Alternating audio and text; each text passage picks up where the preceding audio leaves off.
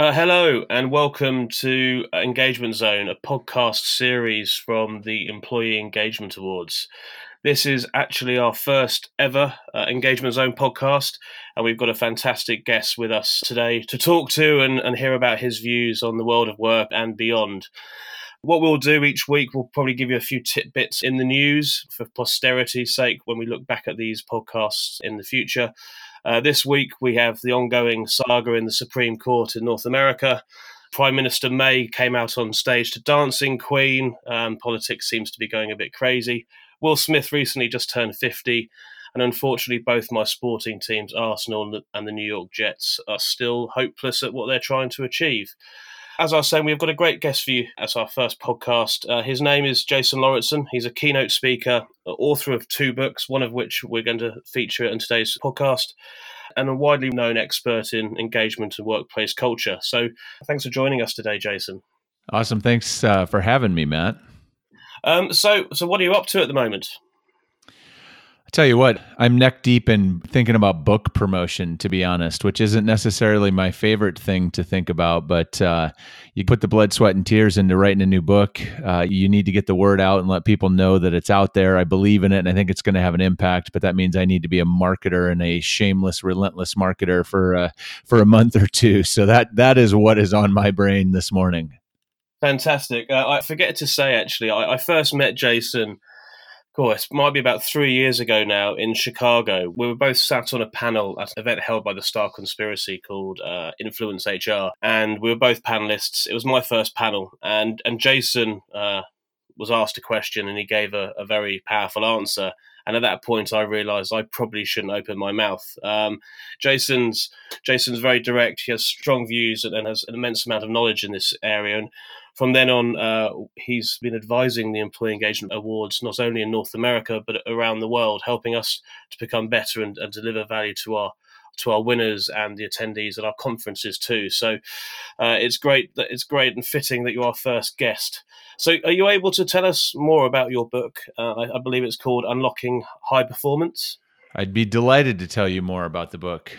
So the reason that we wrote the book the way, or the timing that I did, and the book being about performance, is that we're at this point in time where most of us, most leaders, most HR professionals have recognized that our performance management, or our approach to performance management, is pretty outdated, pretty broken, pretty dysfunctional, and there needed to be a new answer. And there's a lot of searching going on. And so that's how we kind of came to thinking about this. But the book is about how to use this opportunity that we have as we're recreating how we're thinking about performance organizationally and how to unleash or unlock better performance. The book really is about engagement and employee experience. And there's a couple of key ideas in there that I'll quickly share. One is that part of what's broken about work is that we have treated work as a contract with the employee historically. Employees actually experience work as a relationship, and so we need to recreate the work experience as a relationship if we're going to really make it work for employees. That's the foundational idea, in that all of our management and performance management approaches should be about delivering an experience, supporting an experience that feels like a healthy, positive relationship to the employee.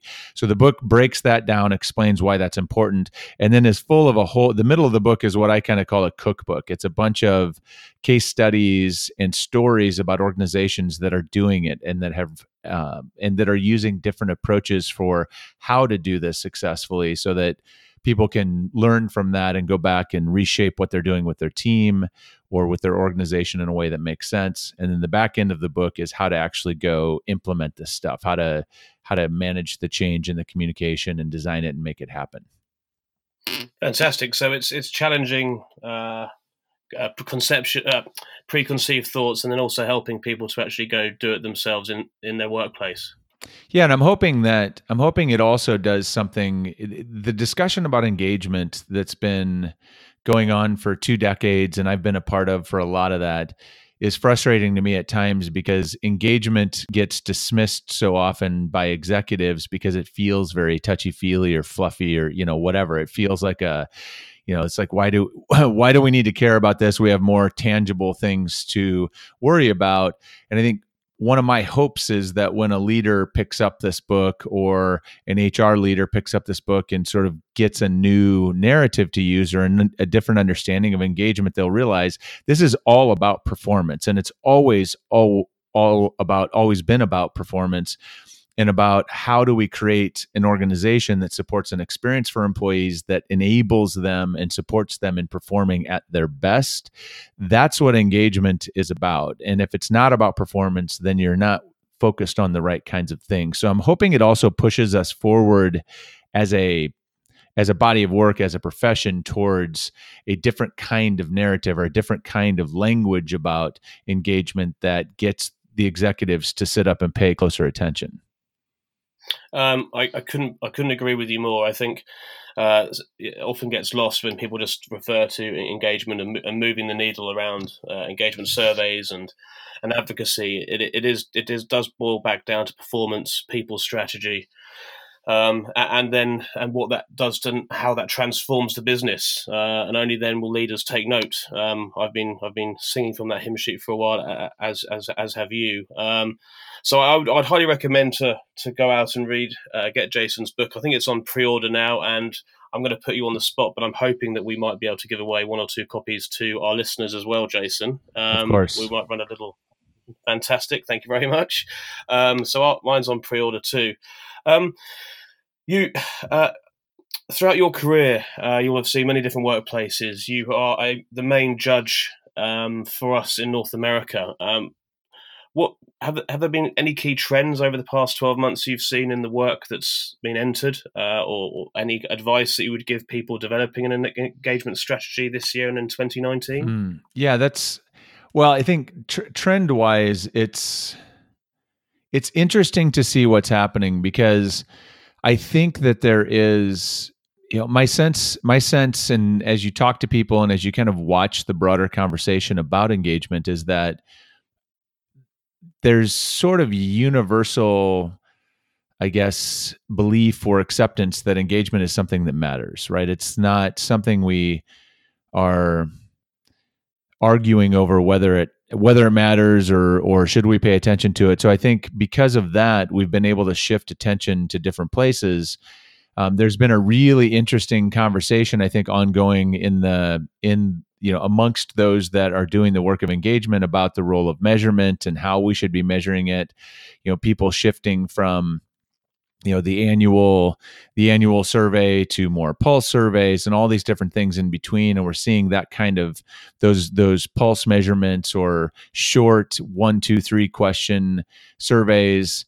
And I think that's an interesting step, but I think we're still missing the point at times, in that it doesn't matter how you ask your questions or when you ask your questions. The most important thing is asking the right questions and then taking action on what you hear. I think we're still struggling a little bit with taking action, but so that's one of the things I see going on. One of the positive things in measurement that we saw in last year's awards actually was the use of the employee net promoter score as sort of a proxy measurement for engagement. And I did some analysis with my team back at Quantum Workplace before I left there a couple of years ago, where we were able to show that employee net promoter score as a single measure is actually a really, really reliable proxy or indicator of overall engagement level. It doesn't necessarily give you all the granular data you need to take action, but it's an interesting proxy. And I think as more and more companies start to use that, it actually starts to allow us to compare across companies. So that's one of the things that's exciting. I think from my point of view, the explosion of that, the usage of EM Net Promoter, is the exciting part. Is for a long time now, the ultimate question, Net Promoter question, from a customer loyalty perspective, has been, that is the question. I actually started in this industry running Net Promoter audits. I've met Fred Reichheld and Bain, and have done the Satmetrics conferences, and I actually was one of the first to run an employee net promoter audit back in the day. And I was about 5 years ago, before we started the Employee Engagement Awards, were running these surveys and trying to tell businesses that, do you use Net Promoter for your customers? Yes. What are you using internally for your people? Oh, something else. Well, the power of using Employee Net Promoter now is you will be able to connect the dots between internal teams and the customer results too. And what we started to see, unsurprisingly, was if you have unhappy customers, if you then run the Employee Net Promoter audit with that team, customer-facing team, it's quite likely that you have an unhappy team as well. So the power of running that question all the way throughout your business, that then can be seen at boardroom level and have really big impact. So for you to have seen that through the entries this year, I thought was really exciting. Yeah, and the other, I think, big thing that showed up not only in the entries that we saw, but also I think in general, is that there's an increasing, and this is still, I mean, this isn't everywhere yet. I mean, but I think there's more attention being paid to the individual as a human being and sort of caring for the individual as a person. And that shows up in things like we saw a whole bunch of entries in North America that really emphasized recognition and appreciation kinds of efforts, and not in the traditional sense of like, hey, here's your gift card, but trying to truly, make it more so that everyone is feeling more valued and appreciated and lifted up.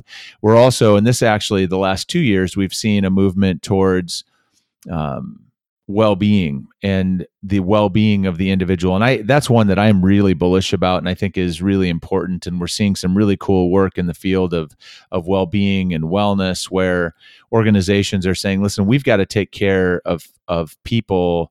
And not because the people that show up at work are connected to the whole human that has this life. And if they are unwell, if they are, if their relationships at home aren't good, or if they're unhealthy, or if they're financially stressed, then they can't give us their best at work. And so we've got to help them get whole. The more whole they get, the more they can bring to work to contribute. And then our experience at work, when we unlock that potential, they have more to give us. And so I think those are the things that I'm paying attention to. And those are actually the well-being part I talk about in the book, because I think that's a part of performance. Like, it's a performance capacity issue.